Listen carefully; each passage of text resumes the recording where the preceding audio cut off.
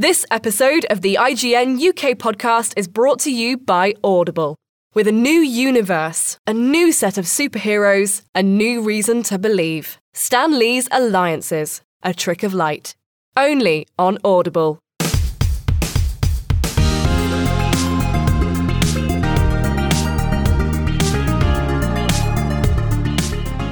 Hello and welcome to the IGN UK podcast. It's me, Simon. How are you doing, guys? Who are you? I'm Joe Scrabbles, and I'm worse than I was before. And I'm Matt Perslow, and I'm significantly worse than I was 4 seconds ago. 4 seconds ago? Yeah, because you made it. I thought I'd bring joy to people's lives. You brought joy for a second, but then suddenly told us that we had to introduce ourselves. It felt rude. Nah. Do it yourself. If you want something doing well in life, do it yourself. Like what? Well, it's a lot of things. I recommend doing all your own plumbing and electrics. Do you? You save a lot of money, and there's only so many mistakes you can make. What do you like doing, Matt? Doing by yourself. Doing this podcast on myself. Fuck off. Jesus. Do it by yourself. Wow. Please send in feedback if you'd like to listen to a one-man show from Matt Perslow. I actually would. Yeah. I think you'd on a have some subject things of your to say. choice. Pencil that in for maybe we can do podcast 500A. Yeah. Actually, we're just cancelling all plans for podcast 500. It's now just Matt in a room. Yeah, it's Matt covered in... Oh, no, wait, I can't talk about that. Covered in what? I wasn't actually going to say anything dirty then, but I just realised I was revealing an element of surprise for the podcast. Oh, interesting. Matt, we saw a film this year. This year? Technically true. Technically true. Just roll with it. And also this week. Wow. Quentin Tarantino's been making films again. He does that, doesn't he? 9 times now. Yeah. Well, Is he retiring 10. yet?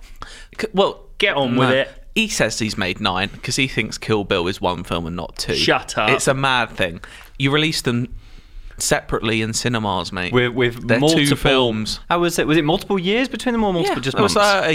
It was a never year. 1 year off the other, Right. yeah. But there were 2 films. What's he on He's a about? strange man. Yeah. It would be better if this was his 8th film and Kill Bill didn't exist. But Well, Kill that's Bill 1's another... good. Kill Bill 2 is it's- always Well, I fun. mean, maybe we've got other ideas about films that shouldn't exist. Yes. That's fair. Well, so we saw Once Upon a Time in Hollywood, his new film set in the golden age, well, the twilight of the golden age of Hollywood, 1969, The Summer of Love. It's coming to an end. It was The Summer of Love, wasn't it? It was. Yeah, I got it right. There's I should definitely- never question myself. No. You're so full of facts, Cardi, and you bring them, and then you're like, I maybe they're retract. not a fact. Maybe there's something I made I'm up. like the most insecure Dorling Kindersley man. Anyway, Weird. Leonardo DiCaprio and Brad Pitt, they're having a good time in Hollywood, or are they? Ooh. Wow.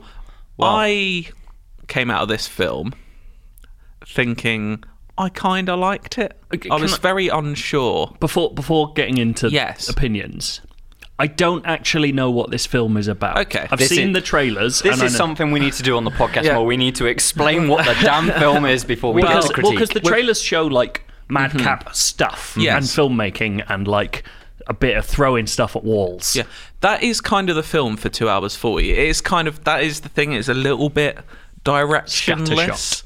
Scattershot. It's It's trying to be a film. Well, we think this film is about 2 different things. Yes, yeah. So I think it's a film about the end of that golden age of Hollywood, like the star power of the actors and westerns and all that, and bringing in like the 70s with all Scorsese and that coming along. And DiCaprio kind of personifies that as being like a cowboy TV star from the 50s who's kind of not getting the roles he did anymore. Right. And Brad Pitt plays his stunt double, so they play like a Butch Cassidy and Sundance Kid kind of duo. They play off each other really well, and they're both like, all the acting in this film is amazing. And kind of I think so anyway. Matt rolls eyes. But it's also set against this backdrop of this constant looming dread of the Manson murders. Okay. Because that is obviously, and that in real life that kind of did signify the end of this golden age of Hollywood. That Whether it meant it or not, No. it was a horrendous thing that I think obviously caused a lot of people Yeah. to reassess what life was. Yeah, and that's the problem with this film, that for 2 hours it's kind of this character study of DiCaprio and this time in Hollywood where things are changing, and I really like those aspects of it. But you're constantly just waiting for what is Tarantino doing with these Manson murders, because you're constantly worrying, is he gonna just really take a bad tone with it.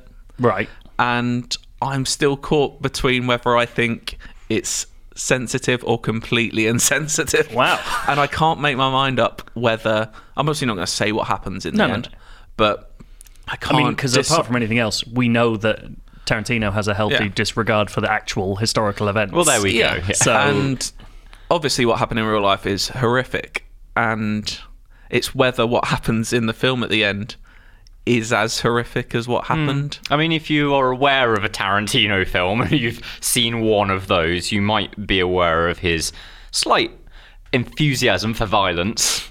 There's some enthusiastic violence going on. There's not as much as... There's only really about... There's not a lot for a Tarantino film. There's it all not a happens lot in of about violence. 5 minutes. But there is one point where I was like, you just didn't have to do that. Right.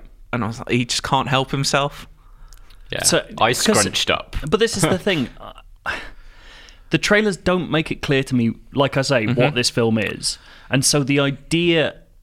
Is it a tone piece? Like, It kind of, yeah, it is. I think it's Tarantino being Tarantino of like, it's just a love letter to cinema, which is the thing he loves doing. I thought this looked like Tarantino's Hail Caesar.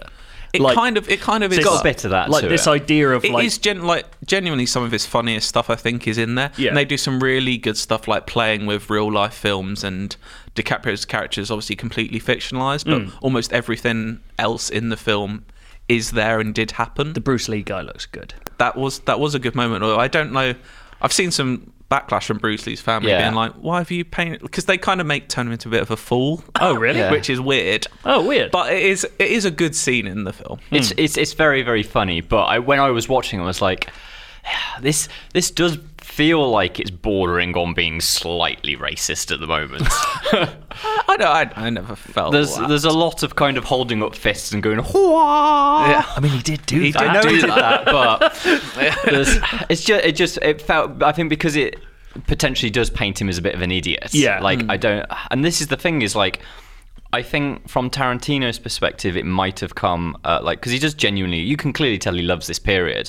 So don't necessarily think that he was coming at it like, look at this idiot, we'll just get our guys in to sort of show him up. But there's quite a lot of it that I had sort of like points where I was like, I don't know if this has been done necessarily for the right reasons. I just think it's a little unfocused. I think you could have made this film and it would have been a good film without having any of the Manson stuff in it. But that's kind of like, if I didn't already know that you'd cast Charles Manson in it, I wouldn't expect that to be a part of the film. And that's the weird thing, is kind of like so I think it's very unfocused, and I think it takes a long time to do a lot of nothing. But I think I'd be quite happy with a long time to do a lot of nothing if it was just focusing on DiCaprio and sort of like his relationship with the stunt double and all, and just him dealing with the fact that he's sort of not getting on with Hollywood so much anymore, and Hollywood is changing, and he can't, it's that old story of not being able to teach an old dog new tricks kind of stuff.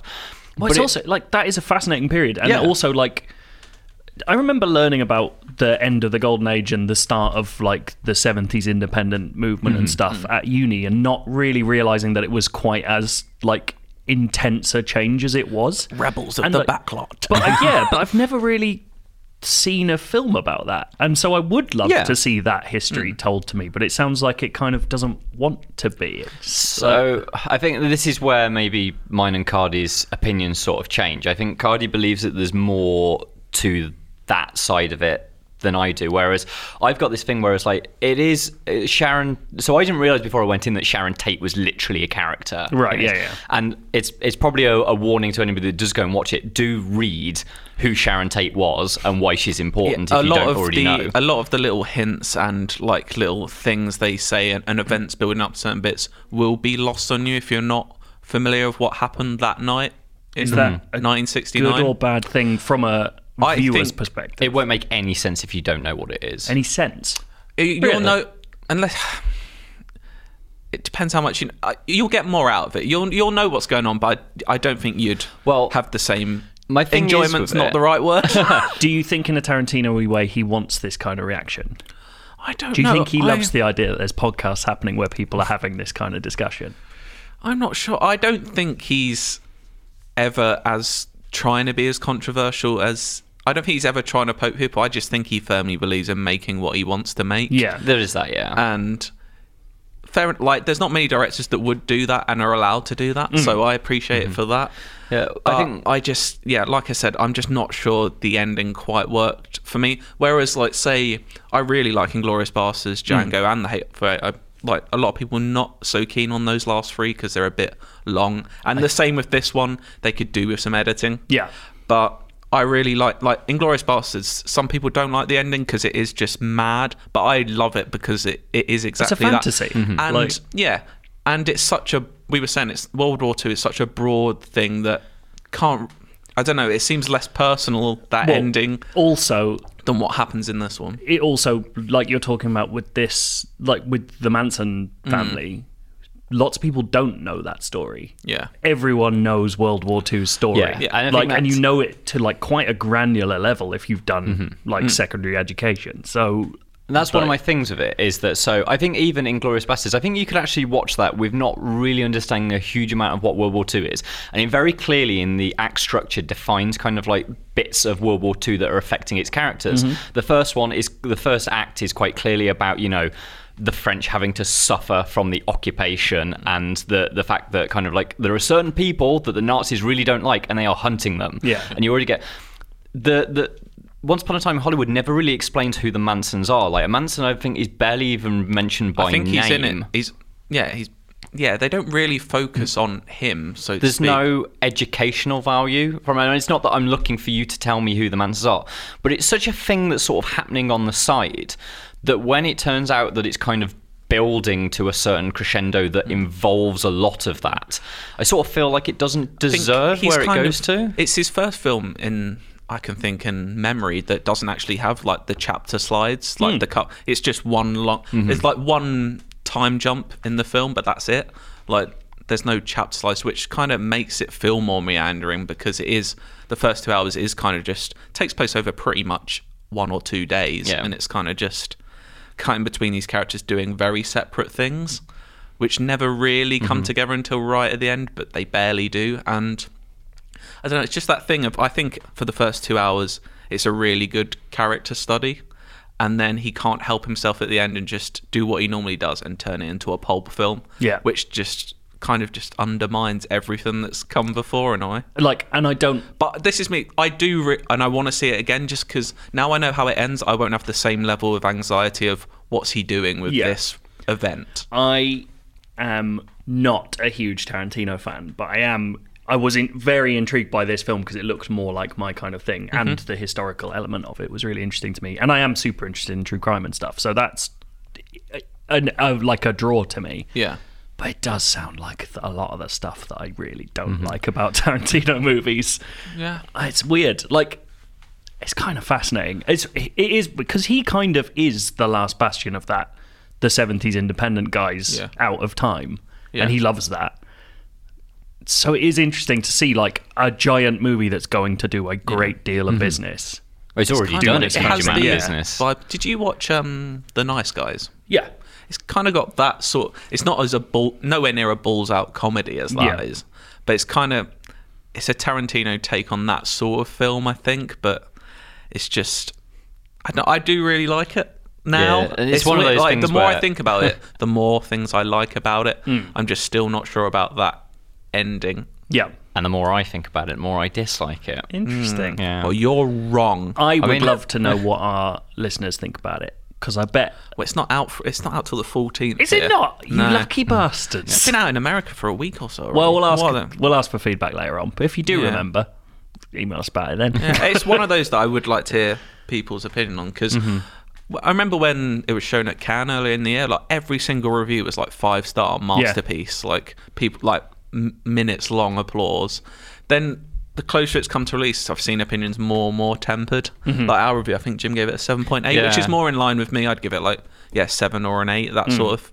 I think feeling. I might be an outlier on how much I dislike it, but also it's worth pointing out, like I find true crime fascinating. I'm not very comfortable with the fetishization of it that I found. yeah. Like, I'm sure the podcast is very good, but I don't get on with the idea that there's literally a podcast that's called My Favorite Murder. Yeah. Like, I find that, and this whole thing of Sharon Tate is in this film, but she's not really a character. She's just sort of like watched through the film, and despite the fact she's in scenes, I very much feel like I would have if I get that it's an important part of the coming to the end of Golden Age Hollywood, I would have done it in the same way. How it was in Mad Men when JFK got murdered, it was in the papers and people were reacting to it, but it wasn't a thing that was in an episode of Mad Men. Yeah. It was just this thing that was happening to the time. I'd much rather have had that, but that's not a Tarantino film, so I get why it's not. It's interesting. There you go. I'm intrigued, to say the very least. Do you know what I'm intrigued about, Joe? Go on. Monster Hunter Iceborne. I say that, I don't really care that much. Anything for a I played segue. 15, 20 hours of Monster Hunter when it came out. Yeah. And I was enjoying it, but then I reached that wall of, I've come across a monster here that I don't know how to beat, and I can't be bothered to grind. You had unfortunately also chosen bow, which is a terrible weapon. Very multiplayer focused weapon, which they don't tell you because Monster Hunter's insane. Yeah. Tell us about Iceborne. Iceborne is fucking hard. If you think Iceborne is an expansion designed to get more people to buy Monster Hunter, think again, baby. It is an expansion designed for people who are still playing Monster Hunter. You have to be Hunter rank 16 to even access it, which is pretty high. Do they have the Witcher thing of you can automatically level up to that? Oh, so you have to finish the main game. You basically have to I think you have to be, I can't remember, it's been a while since I played, but I can't remember what Hunter rank 16 would imply, but I would say you'd have to be a fair way into high rank at least to do that, which is that's technically post-game or post-campaign content, which is nuts. I mean, in the grand scheme of Monster Hunter, it isn't. It's kind of hard because World is this moment that's kind of gone Monster Hunter's for everyone now, and it's the best-selling game in Capcom history and all this stuff. But they are, I think it was Eurogamer described it as a kind of folded arms, stubbornness. Yeah. And I really like that description because it is Capcom going, you like Monster Hunter, but you're going to like it on our terms. Yeah. And I can't remember. Deal with it. Monster Hunter have that thing of, say I'm only level 8, if I join your party, does it rank me up so I can play with you? It doesn't. You are what I'm just you are. under-leveled. But I can play it? Yeah, you can play it. I don't know about Iceborne. I don't know how the cross element would work. My guess is you have to own the expansion. Yeah, that's actually... I should look into that. It's probably out there. But so I got to play 3 to 4 hours of it the other day from the beginning. It's the most they've committed to a story, I think, since the very opening of that game. So there's a real there's a new migration to a new part of the world, and all the characters are trying to work out what's going on. There seems to be backstories for certain characters that haven't had anything to do before. It's an expansion, but it's pretty much a new game, isn't it? They do this lengthy, quite, when they do. So they what they usually do is they release the games in Japan, and then about a year later they release what's called a G version in Japan, which adds a G rank, which is super high rank. So in this they call it master rank, and it's essentially the same thing. So you have Hunter rank normal, high rank, then normally it's G rank, and now it's master rank. And in the UK, what they usually, or in Europe and the US, what they usually do is we get the G version of the game. This is one of the first times it's been no, have the base game, and now this expansion is kind of their G rank. So it's here's a whole huge section of stuff. They're kind of retrofitting a lot of stuff, so you get new monsters in existing areas, subspecies of monsters, and this kind of stuff. Fuck me, some of those are hard. There's one in the base game. There's a thing called a Toby Kadachi, which is a sort of lizard flying squirrel electric thing. In this, it's called Viper Toby Kadachi. It can fire poison spikes from its tail and can paralyze you with its mouth. So it's basically a double-ended fucker. And are you doing this by yourself as well, not in a team? I did this by myself. Luckily, I'm sick, so it's fine.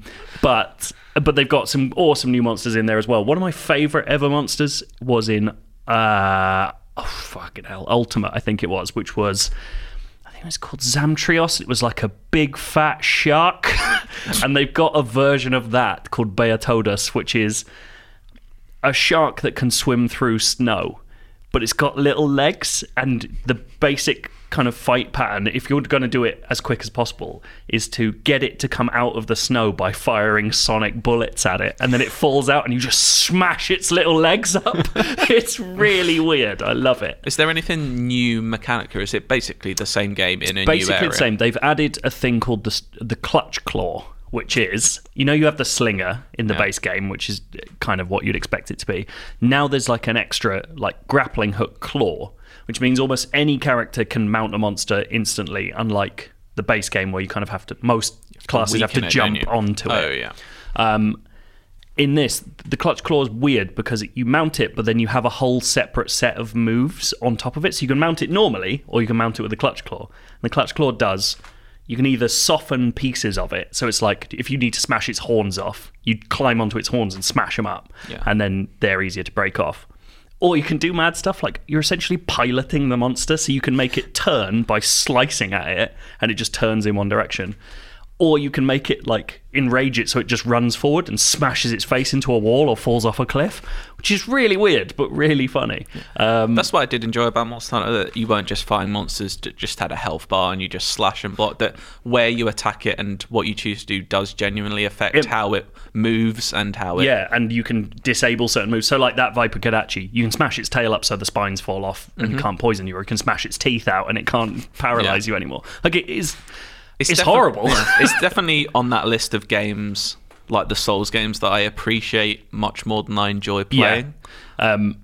And I think even for players who've been playing Monster Hunter World, I think Iceborne is going to be that for a lot of people, where they'll be like, I'm out. I saw people at the preview event I went to, literally failing for 2 hours to get past the first fight. And that's not a slight on them. It is so hard.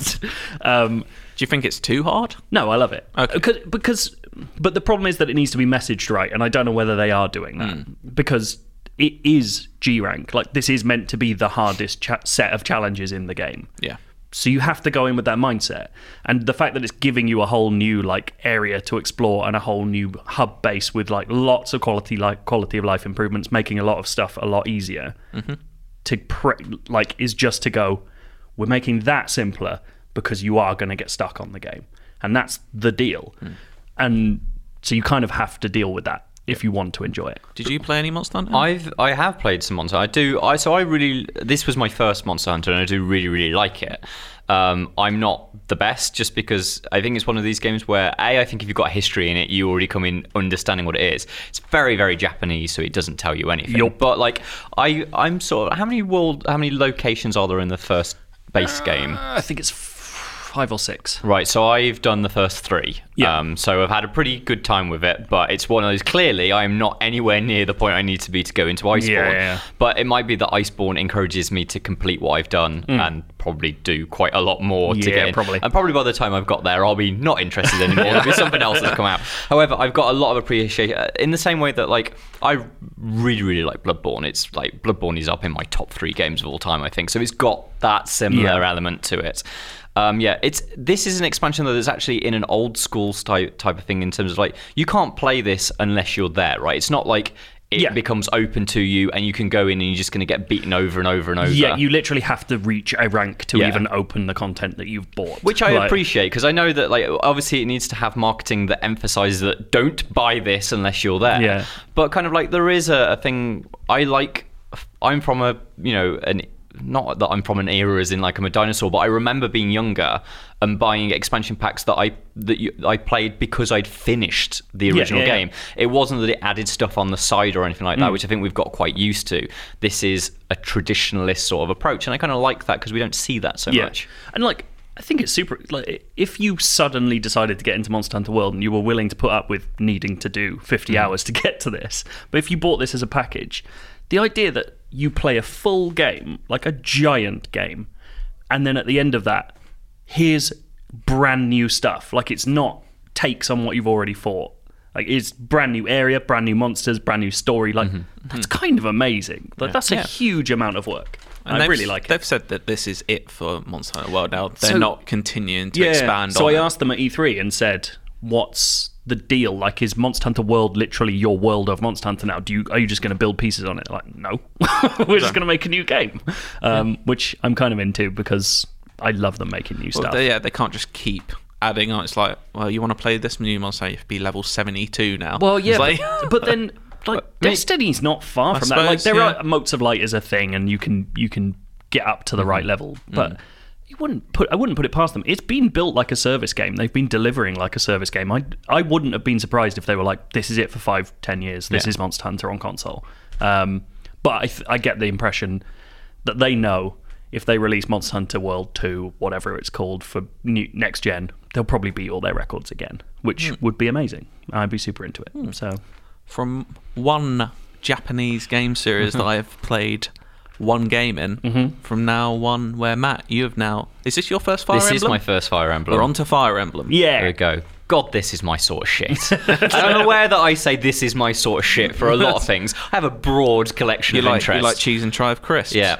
You like Marvel. Yeah. And you like monsters. What you've played of Fire Emblem. Yeah. So the reason why it is my sort of thing is so I love turn-based tactical stuff, which should be obvious from the amount I talk about, stuff like Warhammer, Dungeons and Dragons, all of that. But this is very XCOM-y. Love XCOM. But it's bolted on to sort of what is a sort of social system that's bought, I guess, from Persona, which is how you originally This is described the part it, that's Joe. interests me, because I've never played a Fire Emblem. I've always kind of liked the look of them. I didn't have a 3DS, so I wanted to play last night. Just never had a 3DS. Yeah, I'm in a similar boat. And yeah, the Persona elements that I've been hearing is what's got me intrigued in this. Although I hear it's kind of Persona-like. It's not as deep by any means, but what it does do is it means that me and my two other friends that I played a lot of Persona with and used to sort of live with a few years ago, we all get very, very excited about who is new best girl, who is new best boy. It is that sort of game. We've all got rankings for who we want. These are all school children, right? Shut up, Cardi. But you're a teen in it as well. Yeah. You are effectively a. There's not fucking in it, so don't worry. Yeah. Oh, well, there that's was in the old Fire Emblems, but they were adults in that one. Oh, I'll go back and play those then. Yeah, Play Awakening is an absolute banger, by the way. So, literally. Can't they just put that on Switch? I would love them to. It's very good. But anyway. How hard's it? Put it on. Yeah. But anyway, the whole thing is it's got like it's got a very Harry Potter sort of vibe. Imagine if Persona wasn't set in a modern school, it was set in Hogwarts. There are owls flying around, there's nice cute dogs and cats you can go and speak to. There are common rooms for each of the 3 houses, which is what the game is sort of... certainly at the stage I'm at, is sort of built around. You start going to this school that is a school to train children to fight wars, because that's something we do. The Japan's very, very good at that. So it's 3 houses within this one school. It's not 3 different schools. So the school is at the centre of this continent that is made up of 3 kingdoms. Although technically one of them is an alliance and one is an empire. That's by the by. And the idea is that the school is sort of a united element. These kingdoms aren't at war. Okay. They're like, there's tensions and there's border trouble, and you occasionally get involved in that shit. But they are ultimately at peace, and this school is like the sort of the pin that holds all 3 together. It's kind of the UK then. Scotland, Wales, Ireland, and yeah, England. And what's our school that unites all of them? It's national The service. EU, but that's going. Yeah, we're fucked. But yeah, so the idea is that all the nobles, or like the important people from those kingdoms, send their kids to this school. But depending on the place you're from, some are nobles and some are commoners, and that lends some of the most interesting social dynamics to the game. So which house are you allying with? So I am part of the Allying? Black Eagles, which represents the Adrestian Empire. Imperialist scum!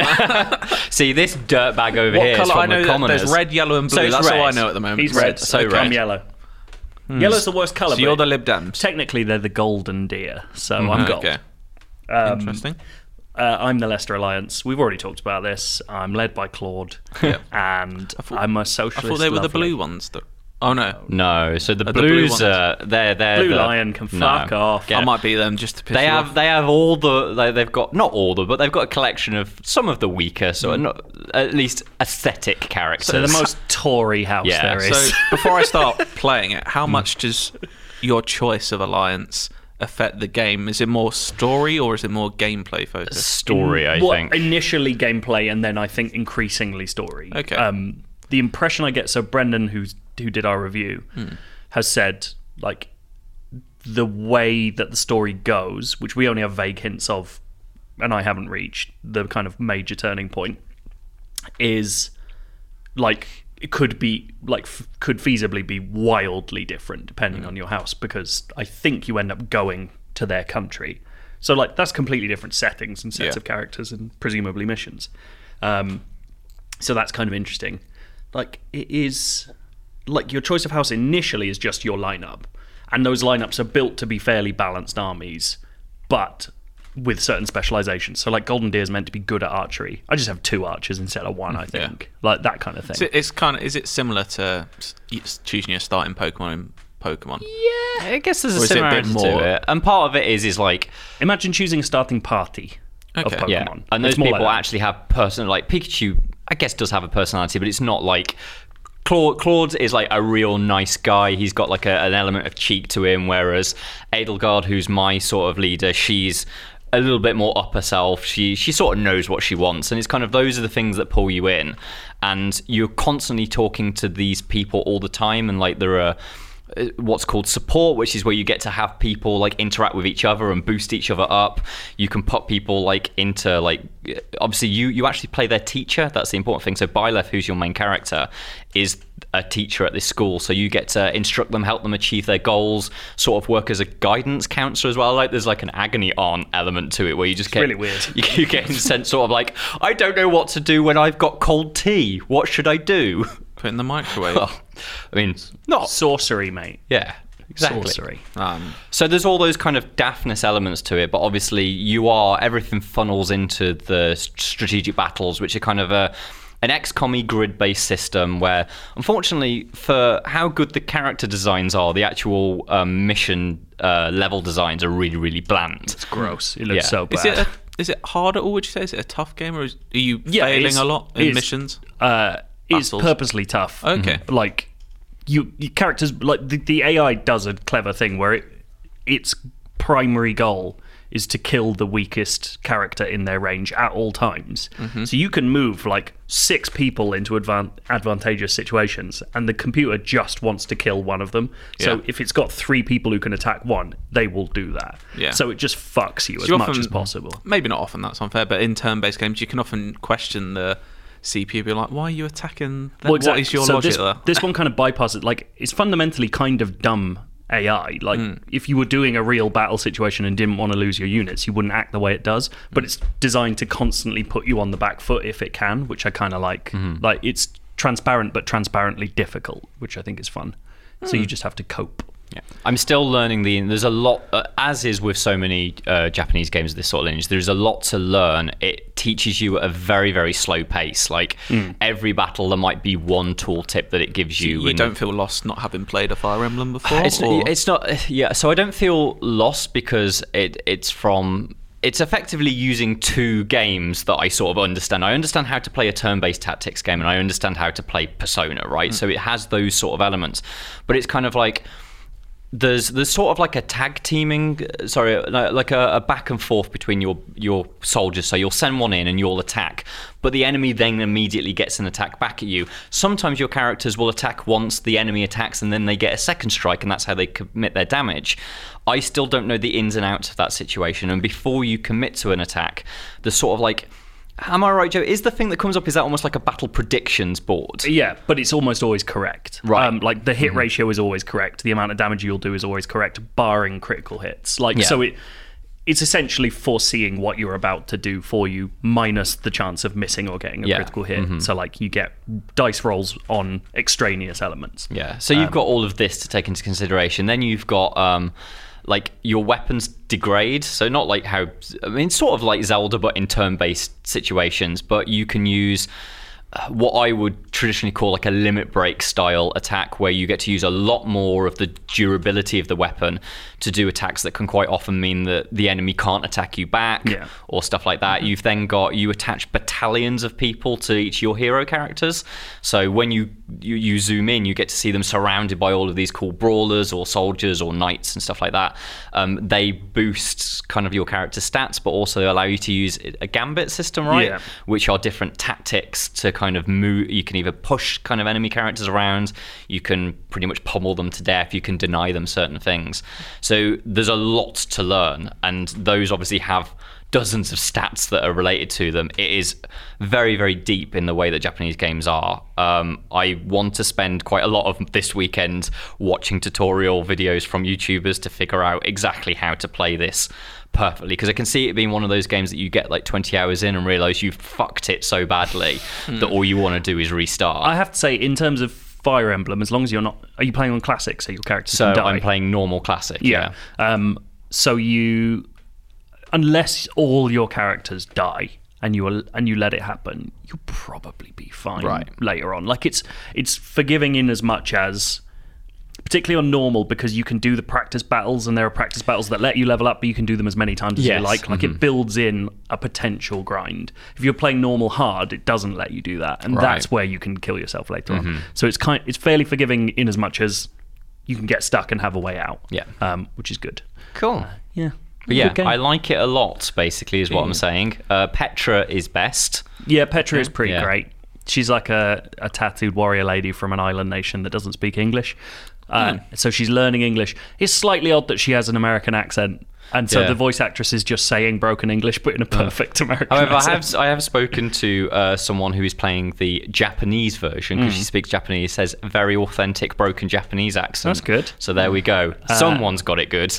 My best is Marianne. So yeah, she does. I think great. I'm going to poach her because she's only. Is she from the blue? No, she's Golden Deer. Yeah, Sledge. That I quite like Ferdinand, even though he's a shit as well. Yeah, I've got one of those. There's a guy called Lorenz. Yes, and he's Lorenz, a shit. Yeah, he's like this witch-faced dickhead who thinks everyone who's common is useless.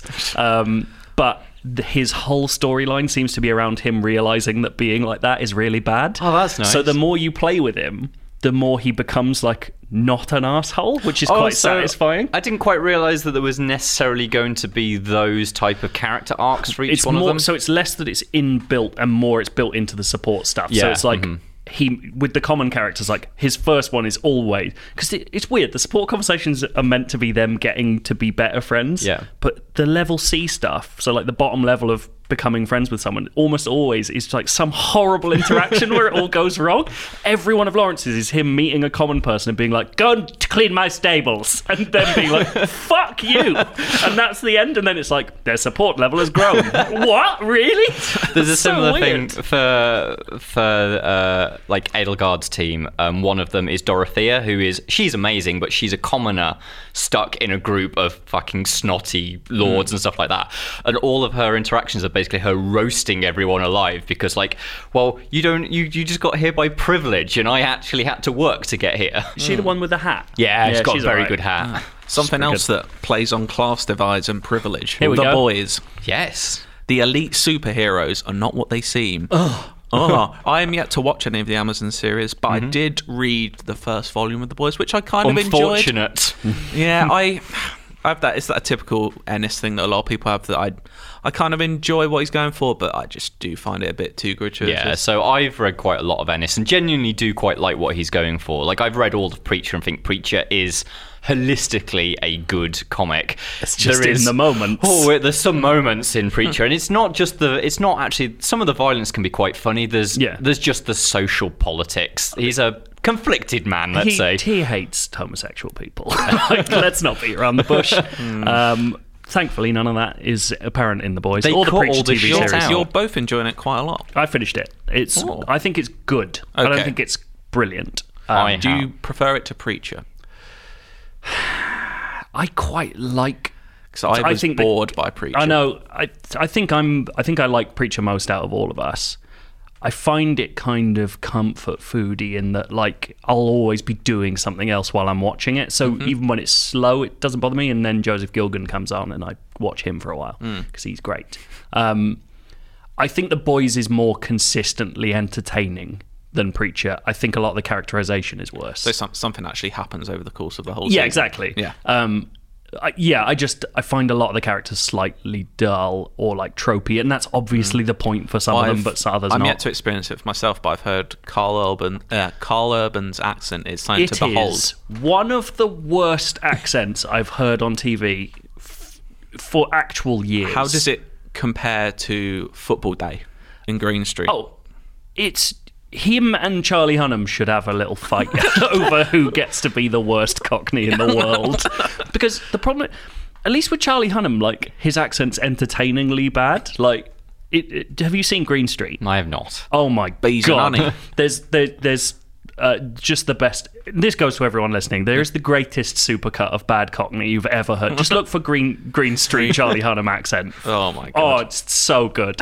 The greatest one being the thing that I post on the first day of every Premier League season, which is a clip of him saying, "Oh, come on, it's football day." Let's have some fun. It's football day. But Carl Urban's accent is just...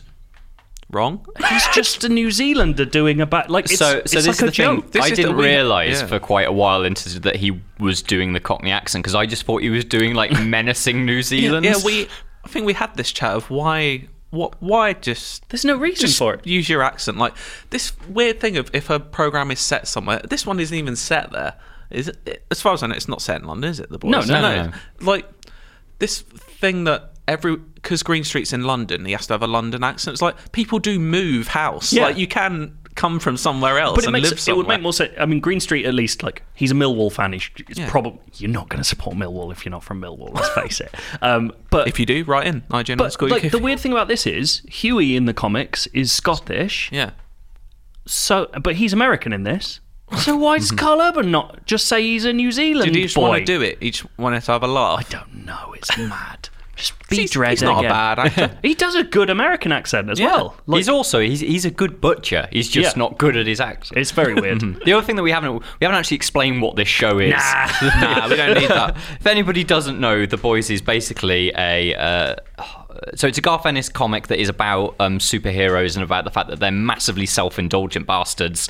And The Boys are, in the comics, a collection of vigilantes that work for the CIA that effectively are there to keep superheroes in check. The TV show is slightly different in that The Boys are just vigilantes. They don't really answer to anyone. They just fucking hate superheroes. But the interesting thing about the superheroes in the TV show version of The Boys is that they are owned basically by a massive television broadcasting corporation. So superheroes are part of global sort of corporation work, in that they're not just there to save the world. They are there to star in movies. They are there for TV shows. They are basically pop stars. And that comes with all of the self-grandiose elements that does. They're all fucking on drugs. They are all horrendously self-indulgent, awful people. They're influencers. Yes, basically. No one has their own YouTube in that, do they? They should have had one that's No. just a mad YouTuber. That's a good point. But yeah, so it's kind of, and I find it is not a nuanced show in the slightest with its social commentary. I don't think it should be. I think if like No, it's superheroes don't have to be nuanced. The whole point is that they tell sort of societal tales in larger than life ways. So I quite like that. A huge part of it is Starlight is a new member of the Seven, which is like the Justice League Avengers thing, and she has her Me Too story basically, where like she has to deal with the fact that there's a lot of sexism in superhero society. It's not nuanced in the slightest. I quite like that it's just going It does to be more nuanced, but almost to be like sidestepping the issue. Yeah. Like, it is. This is an odd term, but to me it was like appropriately disgusting. Yeah. Because it makes you hate. It makes you so angry, and that is the point. I mean, the key is as well is to the public, the Seven are Perfect. the superheroes Yeah. you see, like Yeah. Marvel-esque heroes. Like, but yeah, But it would be there is an element. People in that world know that their superheroes are corporatized. They know that they're owned and operated. It's just they don't know the darkness behind them. So it's kind of a midpoint. Like, in the Avengers, we don't get a sense of like Captain America is publicly known as working for S.H.I.E.L.D. and working to guidelines and stuff, as he is for a bit of those movies. So that's kind of the interesting thing. And like, it tackles lots of really interesting stuff, like evangelical Christianity is a thing, and this idea that all the superheroes are Christian and all the superheroes are American. And this is almost part of the downside of the Boys to me is, I know it wouldn't work, but I almost want like a whole series before this series of just, here's this world as it was, like here's the status quo, and you see some of the darkness of it, and you also see their day-to-day and like the like ins and outs of crime fighting to quotas and stuff like See, this. I like that because The Boys, as the title suggests, is actually about this vigilante group that's trying to basically take down superheroes. And maybe it's just because I love superhero fiction, but I find the superheroes themselves are the more compelling side of this. Absolutely. I find the idea of, like you say, having to meet quotas, having to, you can't just go out and be a hero. You have your obligations to your fans. You need to be on stage at this point. You need to star in this movie. We're building. Literally, there is an episode in which they talk about building the cinematic universe around the Seven and stuff like that. I find that interesting, and the way that kind of one of their aims is to try and get superheroes as part of the military. Yeah. And all of this kind of comes into, I sort of think it's a bit of certainly the television aspect of it rather than the comic. Is it sort of a modern day Watchmen, in that Watchmen was all about how, well, not all about, but a part of Watchmen that I found fascinating is that a lot of those people become superheroes because it is a legal way to beat the shit out of people, and that's all they're interested in. The way that this is, it's like you can join a corporation, you can wear a suit, and you just get to go out and be an arsehole, and no one's really going to hold you accountable as long as you meet your viewing schedule, basically. That I find really, really interesting because it's about the corruption of power, just in cool suits. Yeah. Amazing. I'm looking forward to giving it a go. It's good, man. Do you know who's just found a legal way of beating the shit out of people for a living? Jason Statham. Oh, he has. And in Hobbs and Shaw, tell me, Matt, you've seen this film. I have. I'm guessing he beats the shit out of someone. He does. He beats the shit out of several people, as is you would do if you're Agent Shaw from whatever agency he is. I don't know. It's. I don't have a huge amount of love for Fast and Furious. I've watched the first and the last ones of that series. What? Yeah, I've not watched a lot of them. But I tell you what, there was something that it's Fate of the Furious, isn't it? Is the last one, or Fast and Furious 8? I lost track. I think I watched the first 3 or 4, but at least in chronological order, not just the first one and the last one. I don't know. I went, You've missed so much nuance. I know, between. right? Clearly, the thing that I remember quite enjoying about Fate was that it's just balls out stupid. There was a sequence in it in which there are zombie cars, in which so Charlize Theron hacks the sat navs of like hundreds of cars and just has them driving through the streets, and it's almost like a 28 Days Later, just an onslaught of dead cars basically with no drivers in it. Does sound really good. It's really really fun. It's got invented. There's a bit with a giant, with a submarine that's been brought up out of the ocean through ice pals and stuff like that. But this spin-off, Hobbs and Shaw, it's less of a car film, isn't it? It's more trying to be almost like a Mission Impossible sort of film. Yeah, and I think because of that, it actually loses quite a lot of what I enjoyed about that other film, is that it's not got a huge amount of visual identity to it. It's not got really inventive set pieces or anything like that. It is just a lot of big blokes. Yeah, the shit out of each other. As you say, it's a mission. The whole sort of story relates around the whole idea of so Hobbs and Shaw were kind of not necessarily enemies in the last one, but they were they definitely didn't like each other. This is the film where they are forced to work together because they need both sides of the Atlantic to help out on this thing, which involves basically the capture of a bioweapon. Idris Elba's being a nasty bastard. Idris Elba's after it. He is a cybernetically and genetically enhanced super soldier. Almost going into superhero territory now with these films. Yeah. He's basically Idris Elba in real life. Oh, yeah. He is genetically beautiful. And having now met, I got to meet Idris Elba as part of the junket for this. He's a very nice man. Is he? Yeah, he's lovely. That's good. And what's his character called again? Brixton Law. Yeah, we need to... is he from London? This is some serious, deep IGN UK podcast lore, but I really want to bring back the one-off quiz Cade Yeager's action namer, which was just, can you guess if I've made up this action star's name or not? Brixton Law. Yeah, there is no suggestion that he's from Brixton. He's definitely from England, though, and he's definitely a London boy, I think. His best mate, Camden Myth.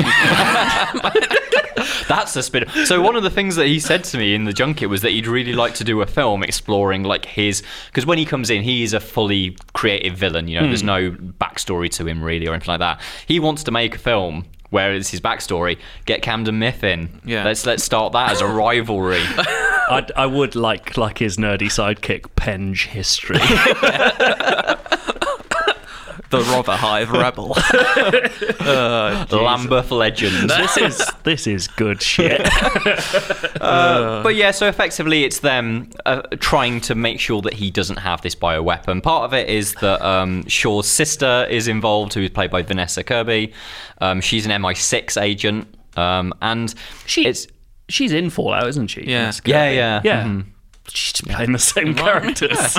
Basically, it is the inferior version to Mission Impossible Fallout. Okay, so if you're thinking of seeing Hobbs and Shaw, it's fine, but It's go watch fine, Mission yeah. Impossible Fallout. Yeah, that thing is kind of like Mission Impossible Fallout. You know how like the blows land in Fallout, and like that bit where they're fighting in the toilets. Oh, so Right, good. That is like something from an Eastern film because of how heavy the blows land. Like when you, I know that people make fun of the reloading fists caval sequence. Well, it reloads his beard. Yeah, That's such a weird shot. but the way that like there's a real feeling of heft and danger to that scene. There's none of that to this. It's very, and also kind of like. Without spoiling it, there is obviously a bit where both Hobbs and Shaw fight Brixton Law. No. Would you believe it? But like, there has been a bar set for that 2-on-1 in terms of Civil War. The way that fight scene between Bucky, Cap, and Iron Man goes down, and the fluidness to it, and the way it's also fast that you basically have to watch that scene 7 times to capture every single moment in it. That's really cool. Their fight is not. It's just kind of... It feels like an action film that might have been made 10 years ago. Like, it's just not as refined as what we get now. And that's why it is... So we officially, I think, gave it a 7. I'd probably give it a smidgen below. It was fine. It was a good time, but I'm never going to watch it again. Very fair. Do you know what's fine and a good time? The Endless But Search. might never happen again. Come on. No, it will. Okay. Inside, it's a UK IGN crew. Yeah, on the 1s and 2s. We got the games gonna play for you. Inside, I got a question for you. Hold tight the DJ, we coming through. Yeah, on the 1s and 2s. We got the games gonna play for you. Inside, I got a question for you. Is it in the search? Joe, what you got? I've got a brand new game, what I made up today, called Amazon Reviews Roundup. Is that a working title? Don't know. Probably won't do it again. Took me ages to make. We're really late. It's lunchtime now. I've ruined it. Oh, no. We're delaying basically- lunch by half an hour official. Yes, we are. This is a game in which I take 5 movies and I look at their Amazon movie reviews. And you have to guess what the movies are based on those reviews. The twist being that the most difficult is a 1-star review and the easiest is a 5-star review. And you get, in whatever the order is, descending or ascending, points according to the review you get. You really it on. did. This is why it took you so long to find this, because you had to find 1-star reviews that were hard and got increasingly easier per It is star. actually kind of does lend itself to Okay. that, but we'll give it a go. There was a great example of an Amazon review. I don't know if that's in the game. It's not in the game. But it made you laugh very loudly. I laughed a lot of this because if you don't know, Amazon reviews are fucking rubbish. But one of them was just for a film that will come up later. Kept the wife quiet. 3 stars. Which is horrible. Yeah.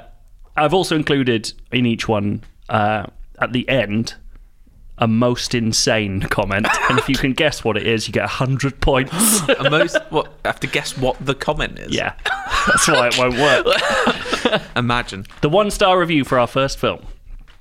I'm doing title and review. And these are often just the titles random are great. films not linked at all? There is a link at the end. Ooh. Not for any points, just for fun. This isn't life. So the title of this review is American Pie was a lot better. And the comment is American Pie was a lot better. Presumably it's a comedy then. Super bad.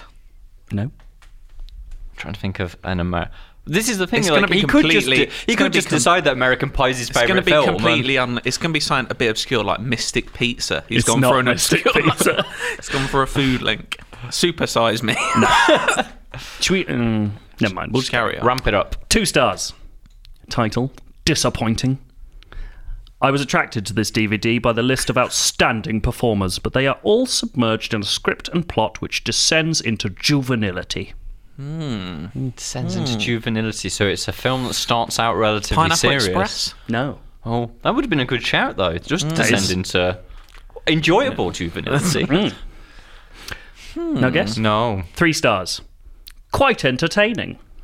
Funny, with some great one-liners, especially the one about Judge Judy. Not everyone's taste in comedy, I suspect. I think it would be more pleasing to the younger age group. Is this Hot Fuzz? It is Hot Fuzz. Judge Judy and Executioner. Yeah. I'll keep going through. 2 stars. Good show. Extremely funny picture of provincial England. And 1, a living delight. A genuine classic and gets better with age. Something I was surprised at because I can't stand Simon, my best friend is Tom Cruise Peg. He's up his own bottom thinking he's funny and spoiling the Mission Impossible films. Kill him off, please, Tom. Better than American Pie. No, American Pie was better. American Pie was a lot better. How does that relate? Hot Oh, we're Fuzz. getting it from that. So that's 3 points to Matt. Can either of you guess what the most insane comment was? Oh, I thought it was the Tom Cruise one. No. No. I don't know why you would. Gardens are nice. That's No. it. Non-comedy. Simon Pegg is Simon Pegg with a gun.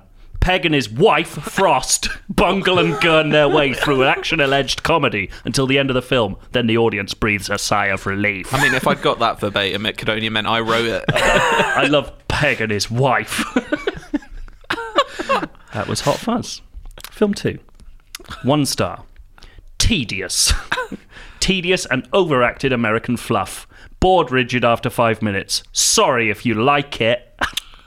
Lincoln. No. I'm just going for anything like These are There'll from- be blood. I think you're trying to bait me. It's not. These are from a UK Amazon, by the way, Right. so that's why there's a lot okay. of chat about that.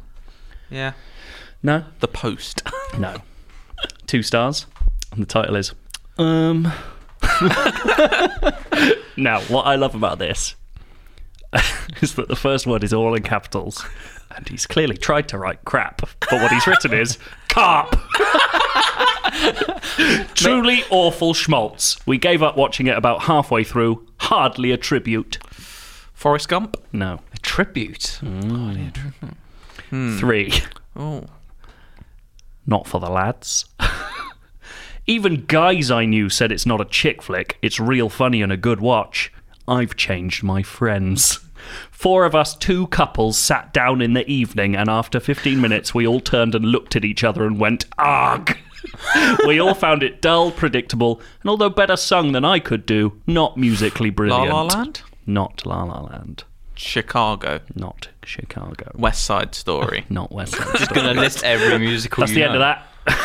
No more. You've had 3 guesses. Oh. 4 stars. Title: Wow, wow, wow. This film is a fantastic feel-good experience. Not too impressed with Pierce Brosnan, but at least he tried. Mamma Mia. Oh, get out. 2 points. I love at least he tried. And then 5 stars. Thank you for the music. 100% fun film to watch. It's great to see these actors normally associated with such serious roles simply enjoying themselves. Do you know what? I don't mind Mamma Mia. Most insane? Very short. ABBA. I wish. Cheap case. Thin Blu-ray case. 1 star. Thin Blu-ray case. To be fair, if you do have a very good library going on, to have a very thin I Blu-ray agree. there. There were so many people. I think someone was selling knockoff Mamma Mia's on Right. Amazon because there are so many people being like, Like the there rental was no versions. music in it. What? Like, Just missing an audio yeah, track. it was missing a track. So funny. Film number 3. Actually, before we go on, I just wanted to. Someone I know bought a bootleg of Memento, and all it was on was just the special feature version where it runs in correct order. Oh, that's amazing. She sent me a text. It was just like, Memento was really shit, and you told me how good it was. It was just quite bland and generic. That's I was like, really because obviously good. it's much shorter because it has to cut Yeah, out yeah. the catch-up bits. That's so weird. Don't buy pirates. Don't buy pirates. Film number 3. 1 star. Ruined by inappropriate language. The film is utterly ruined by the profanity, which is entirely inappropriate to the film's unrealistic and mildly comic context. Kick-Ass? No. School of Rock. No. There is some profanity in there, though. 2 stars. Knock, knock. This is part of a wider review where he does a knock, knock joke at the start. It's nothing to do with it. Okay. This is quite long, just because this should be the insane one, but there's a more insane one later. The main character escapes the antagonist's clutches and serves up a cold entree of "eat this" using only his thumb. Then we devour a delectable starter of commando rolls, followed by a taste bud tantalizing main course through a labyrinthine-like crystal maze. This would be enough to stop any Superman, but Bond, using his knowledge of the Krypton factor, manages to solve the puzzles and get himself out just in time for tea. Skyfall? No. Quantum of Solace. It is not a Bond film. Bond! Johnny English. I really love a cold entree of "eat this." The Bourne Supremacy. No. 3 stars. Okay. It's a good film, a bit old, a bit predictable, but has a very good storyline and some strong, big actors makes it a good watch. It's the most 3-star review ever. Mission Impossible. No. People would call that old now, wouldn't they? Yeah. 4 stars. Good entertainment. This is weird as well. I did not give it the full 6 stars, which is impossible on Amazon, because I felt some of the scenes were just a little too far-fetched, like dodging explosive charges in tunnels and air-to-ground missiles. But that's America for you. Dodging explosive charges in 4? tunnels? No. That's quite a good guess, though. Dodging missiles in tunnels. The Dark Knight? Explosive charges. Explosive No. No? Not a clue. Speed. 5 stars. My favourite action movie of all time. Everything about this Terminator movie is... 2? No. Everything about this movie is just perfect. Ed Harris is one of my favourite villains ever. To top it all off, Alcatraz is an amazing... The Rock. The Rock. Fuck it. Wow. Is an amazing location to have the movie take place on. 1 point to you. It's 5-1. Should have got that one earlier. Most insane? This is mad. This is titled, for no reason, Floppy. His plan is to steal a load of anal love toys filled with Predator from Predator blood. As the Jungle Girl said in Predator, its blood was on the leaves. The end of that film saw the Predator blood blow up in nuclear bomb type explode flame bang. These anal beads that are in The Rock are just as dangerous, it seems, as if anal beads filled with Predator blood are an effective plot device to cause excitement. I mean, I'd watch that. I mean, I haven't watched The Rock for a long time. I think there are, like, balls full of blood or something, but they're certainly not Predator anal beads.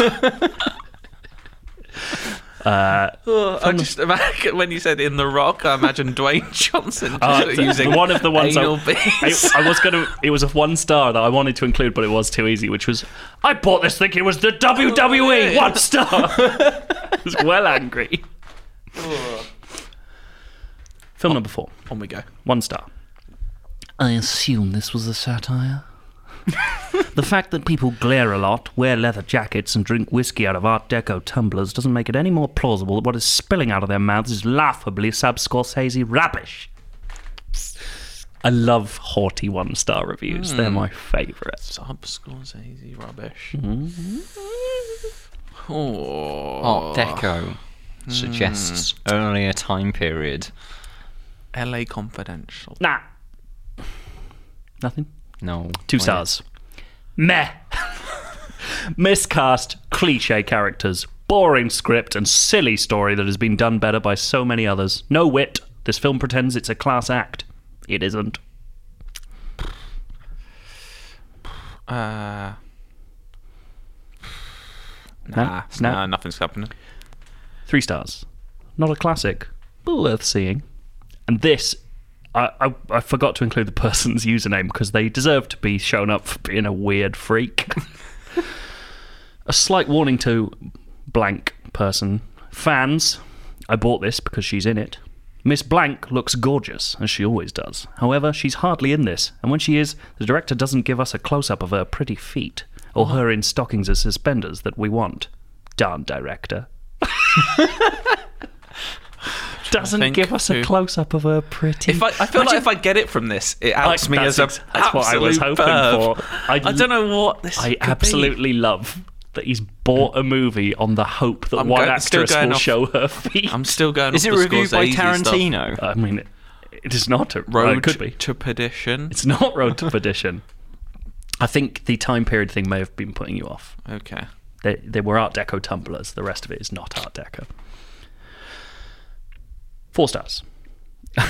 which I love because the title is not really a 4, but certainly not an average 3. The violence is not over the top, except for one scene where someone gets the crap kicked out of them, and the plot is clever with some nice twists to keep you guessing. The film ends showing that the gangster world is not glamorous. Which Is it kind Gangster Squad? No. That kind of is all gangster films, really. Yeah. The Godfather. No. Part 3, 2. Goodfellas. Lawless. No. Is the Scorsese? Is it an actual Scorsese? And I'm being thrown. That's the. It is not. 5 stars? Let's go. Gotta do it. It ain't no Donnie sponge. If you like Lock, Stock and other such films, Snatch. you'll love this. Layer cake. Layer cake. It ain't no sponge. 5-2.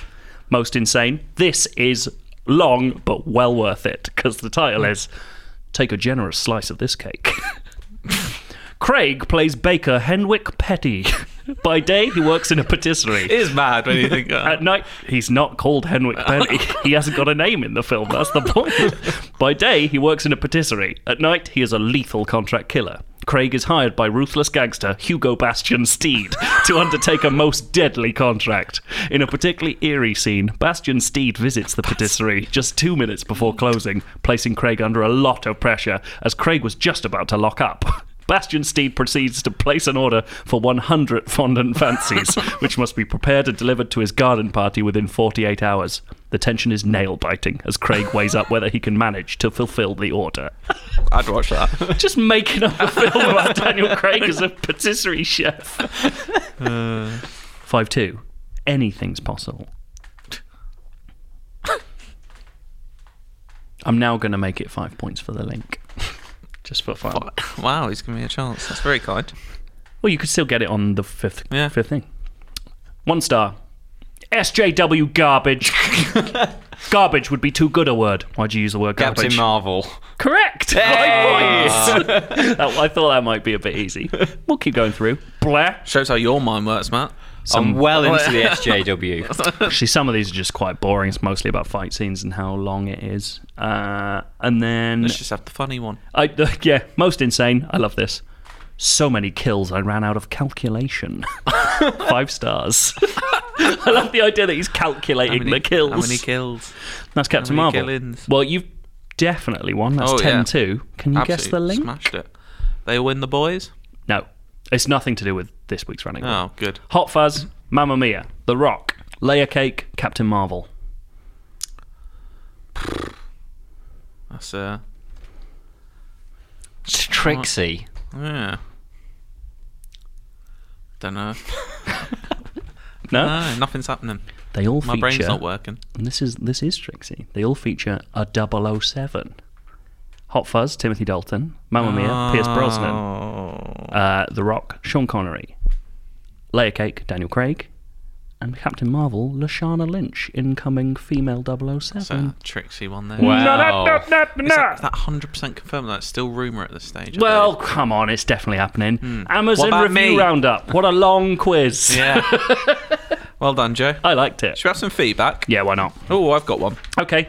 I've got one from Christopher Idden. He says, hello. I'm asking in response to your MCU breakdown and the what if idea tease. Oh, yeah. Mine would be a return to Captain America the Winter Soldier, with my idea being what would have happened if Hydra succeeded and who would have stopped their gunship. Matt, that's one Well, for you. There's not quite fully answering your question, but the second half of season 1 of Agents of S.H.I.E.L.D. sort of does investigate what would happen if S.H.I.E.L.D. was just taken over by Hydra. Because, yeah, there's obviously Agents of S.H.I.E.L.D., literally a show about S.H.I.E.L.D., pretty much I think the moment that the Winter Soldier dropped, like the next episode was just about all of the fallout of that. So That's quite cool. yeah, no, it was really, really good. It was actually, I think Agents of S.H.I.E.L.D. is kind of underrated as a show. Like, it's not brilliant in any means, but there's lots of interesting stuff that happens in it that just you can't do in the MCU because either it's too small fry or it just takes too long to explain. Right. But certainly for season one of Agents of S.H.I.E.L.D. has like the first half of it was all just like episode of the week, very Gotham-like, in which they were taking kind of like shitter versions of characters that you knew from the comics. It felt sadly reminiscent of Torchwood. Yeah, Remember that? yeah. Mm-hmm. The wonderful thing about them dropping Winter Soldier was it turned into just a completely different show on the other side, and it was like, which I found. I know that Joss Whedon isn't the showrunner on that; it's like his brother yeah. and stuff like that. But a lot of Whedon's later work suffer from the fact that like the network made him make 5 or 6 episodes that were very easy for anybody to watch if they'd never watched any of it before. And then they knew by that point nobody was ever going to come back to it, and the only people left watching would be fans. Yeah. And then it gets to become a serial thing. That's exactly what happened with Agents of S.H.I.E.L.D. Like after the Winter Soldier drop, it was then a story that was just being told episode to episode rather than episode of the weeks. And so, yeah, that is it. It's not obviously answering the full what if, the whole stuff with the helicarriers and stuff like that. But there's a little bit of an answer there. If you want to watch the second half of a television series you might not care about. Great. At Comic-Con, I was at the Agents of S.H.I.E.L.D. panel, which was very confusing because I've never watched an episode of that show. And what they did was they were celebrating its incoming final 7th season by showing... like short montages of clips from every single other season, then talking about those seasons. Edited down, that show looks fucking insane. Like Agent Coulson dies like 4 times. Yeah. It's so weird. I tell you what, the second series revolved all around because that was when they were planning to have the Inhumans be a massive part of like the Marvel television side. Obviously that crashed because literally episode 1 of Inhumans, one of the worst episodes of television I've ever seen. However, the Inhuman storyline that's in Agents of S.H.I.E.L.D. is fucking amazing, and it started at like the mid-season break. I can remember watching like the finale of the episode that was happening in sort of like the first year of it. And had no idea what was coming, and I don't know if you know how Inhumans are made, but it's Terrigenesis mists. Right, yeah. Like, when this box opened and fucking Terrigenesis mist came out, that is one of those points where I was just fucking whooping around the room. Like, so excited. And then it went to shit. Yeah. I love mist, he shouted over and over My again. housemate was very confused. Matt, I believe you have some more Crisp correspondence. It's still going on. It's been pushed towards me, this Crisp. Is this Yeah, now it's my now regular your thing? Oh, don't worry, I've Sure got a thing. long crisp email here, wow. so... Okay, but it's just how it's at the top. It's because we get all this correspondence printed out. We're still using paper. We're awful. Bad for the planet. But at the top, it's got Matt's crisp correspondence. I feel like you've put the emphasis on me. Well, ever since you said the fatal words cheese and chive. Okay. We've all known that you're a connoisseur of the lesser-known crisp. Right, we'll start with Daffod Gape. I'm sorry if I've pronounced that incorrectly. I'm not Gav, so I don't have the Welsh background. If I've done it wrong, please get in touch with me at Matt Perslow. Tell me how much of a shit I am. He just wants followers. Yeah, it was. That was shameless, wasn't it? Unbelievable. So, this is about crisps, of course, specifically the ridged beauty that is the ruffle. At Calgary Airport, I was struck for a good lunch option until my eyes were caught by a peculiar flavour of the crisp. The crisp was ruffles, the flavour, all dressed. All dressed. After the ruffle chat on the poddy, I had to try them. After devouring them in sub 5 minutes, I can state that they were not an overly greasy snack. The packet displayed a salt shaker, half an onion, a red bell pepper, All because I dressed. feel that's what all dressed must mean to Canadians. And it was a taste sensation coupled with a banging mouthfeel. Well, Mouthfeel! I love that we're getting into mouthfeel now. me and Joe realised that when we were at E3, actually, We'd and eaten you were them. there. Yeah. We had some ruffles. We had the ranch dressing one, and they're love good. And ranch Dipped dressing. in ranch dressing. double ranch. Yeah, we naughty ranched up stuff. the ranch. And now I have heart disease. Thank God they don't have them here. Yeah, I'd be dead. Yeah, they were good. I see what he means by them being sort of like a not overly greasy, robust snack. Yeah, because that's a response to the Spanish ruffles will leave an oily residue. Right. I'm always a fan of a ridged crisp over a non-ridged crisp. Well, more surface area. Yeah, more flavour. Yep. Get the dust in there. A thicker cut. Yes, please. What do Well, you got? Another one. Scott Norton says, we always used to get curry twiglets at Christmas. I remember them being amazing. I not had a hate curry normal twiglets, y'all. Yeah, I fucking hate Yeah, normal they're not- Twiglets. they're not good. Yeah, I don't like Marmite. I used to like them a lot more. I can't remember the last time I had a twiglet there. They're gross. Curry, though. you're I could gross. get into that. That is true, it's gross. Thank you. Do you guys remember Monster Munch for Halloween that turned your tongue blue? No. Not a clue. What the fuck is that? What flavour were they? That's something your older brother did to you. What the Scott. What flavour Monster Munch was that? I don't. Not a clue. Imagine they were flavourless, they just turned your tongue blue. Anyway, speaking of foreign crisps, I went to Tenerife last year and discovered curly peanut butter crisps that are so good, I found out the newsagents by my work sells them. Oh my god. I imagine these are like peanut butter quavers. So That sounds good. have you heard of I think they're called peanut flips, which is something that you can get from places like Lidl. Oh, are they- and they're basically giant Wotsits, but they're peanut flavoured. Oh no, I've not seen those. They're Because flips gross. are those pretzels that are covered in stuff. which Those is are the good great. flips. I love These are those bad flips. flips. Danger flips. God, they're gross. But he says, my question is, what was your favourite 20 to 30p range crisps?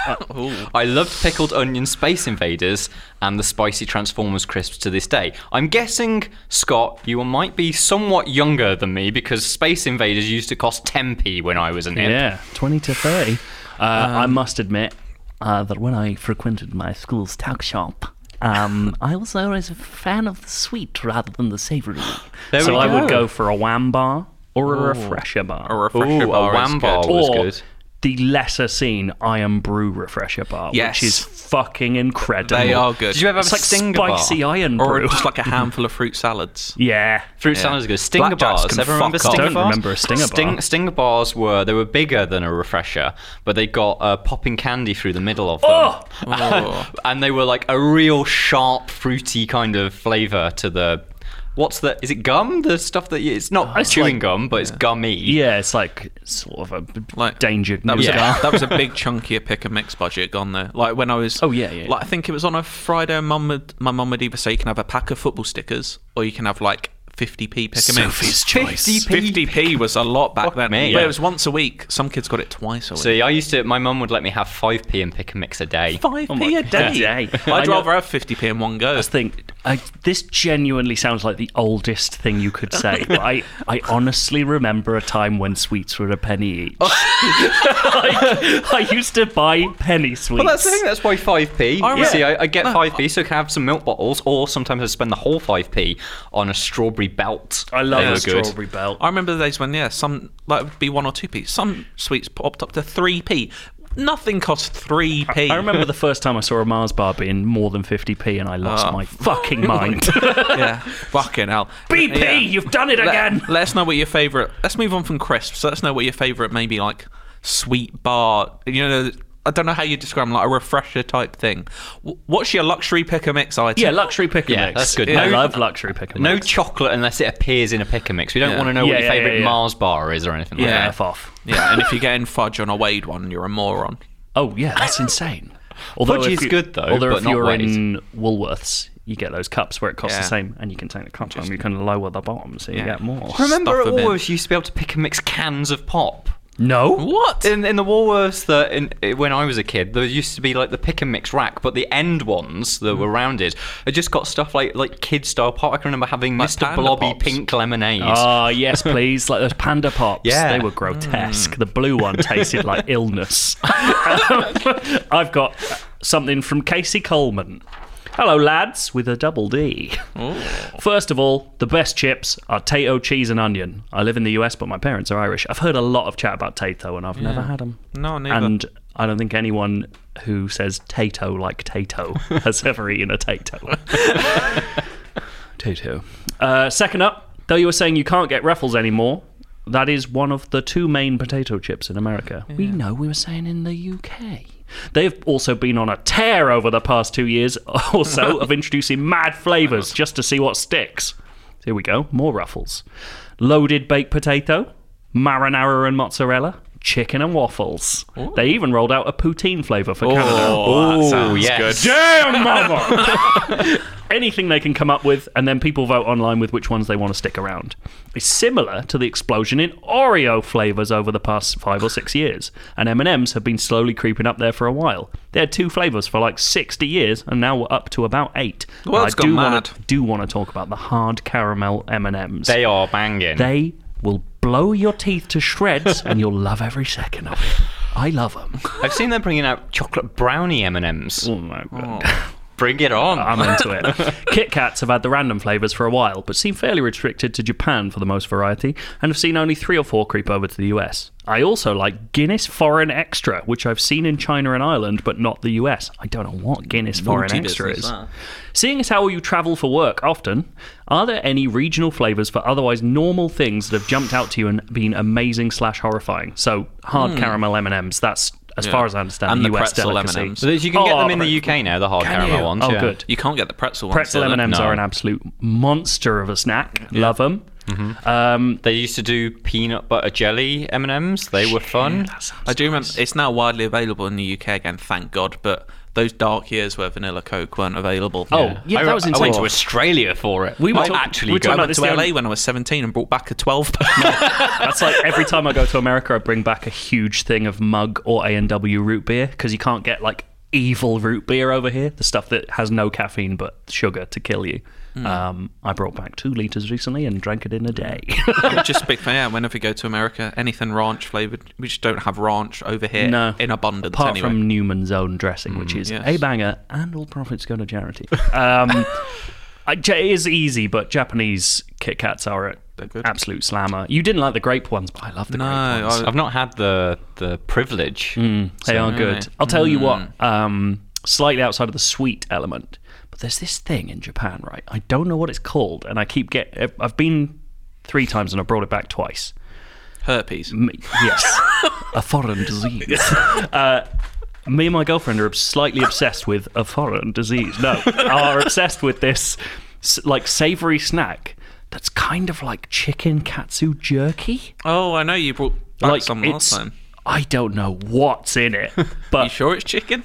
I don't know. It's like a chicken refresher bar in breadcrumbs. My God. And I swear to God, it's one of the tastiest snacks I've ever had. Wow. I'm obsessed, and I can't find a whole packet of it. I've only ever found it wrapped as a bar, like a refresher, or in a big pack of like just fish savoury dried snacks that I don't like. Well, if you do know what that is, please tell Joe at IGN_UK feedback at IGN.com. But if you go to Japan, get this chicken katsu jerky and give it. I bet it's got a brilliant advert. You know, Oh, yeah, can you remember yeah. the Long Man advert? long man. in my mind, I imagine it's like a fruit wind-up, but chicken.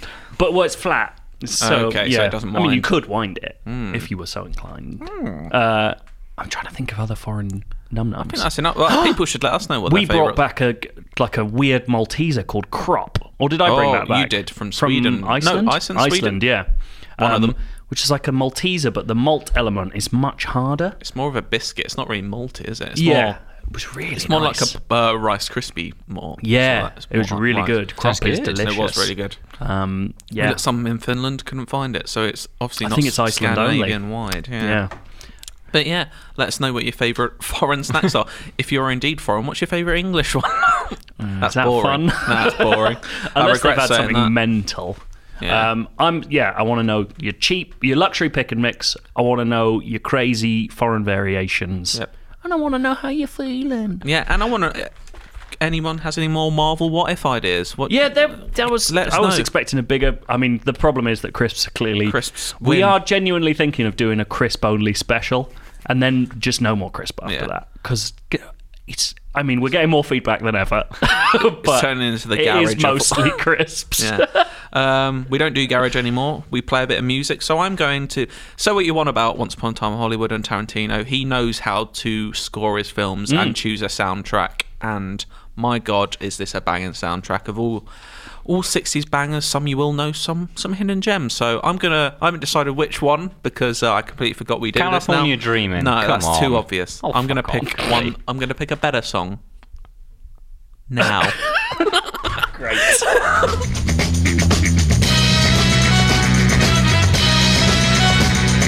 Won't you bring a little water? Bring a little wine. Bring a little lovin', and I'll be fine. Know that you want to.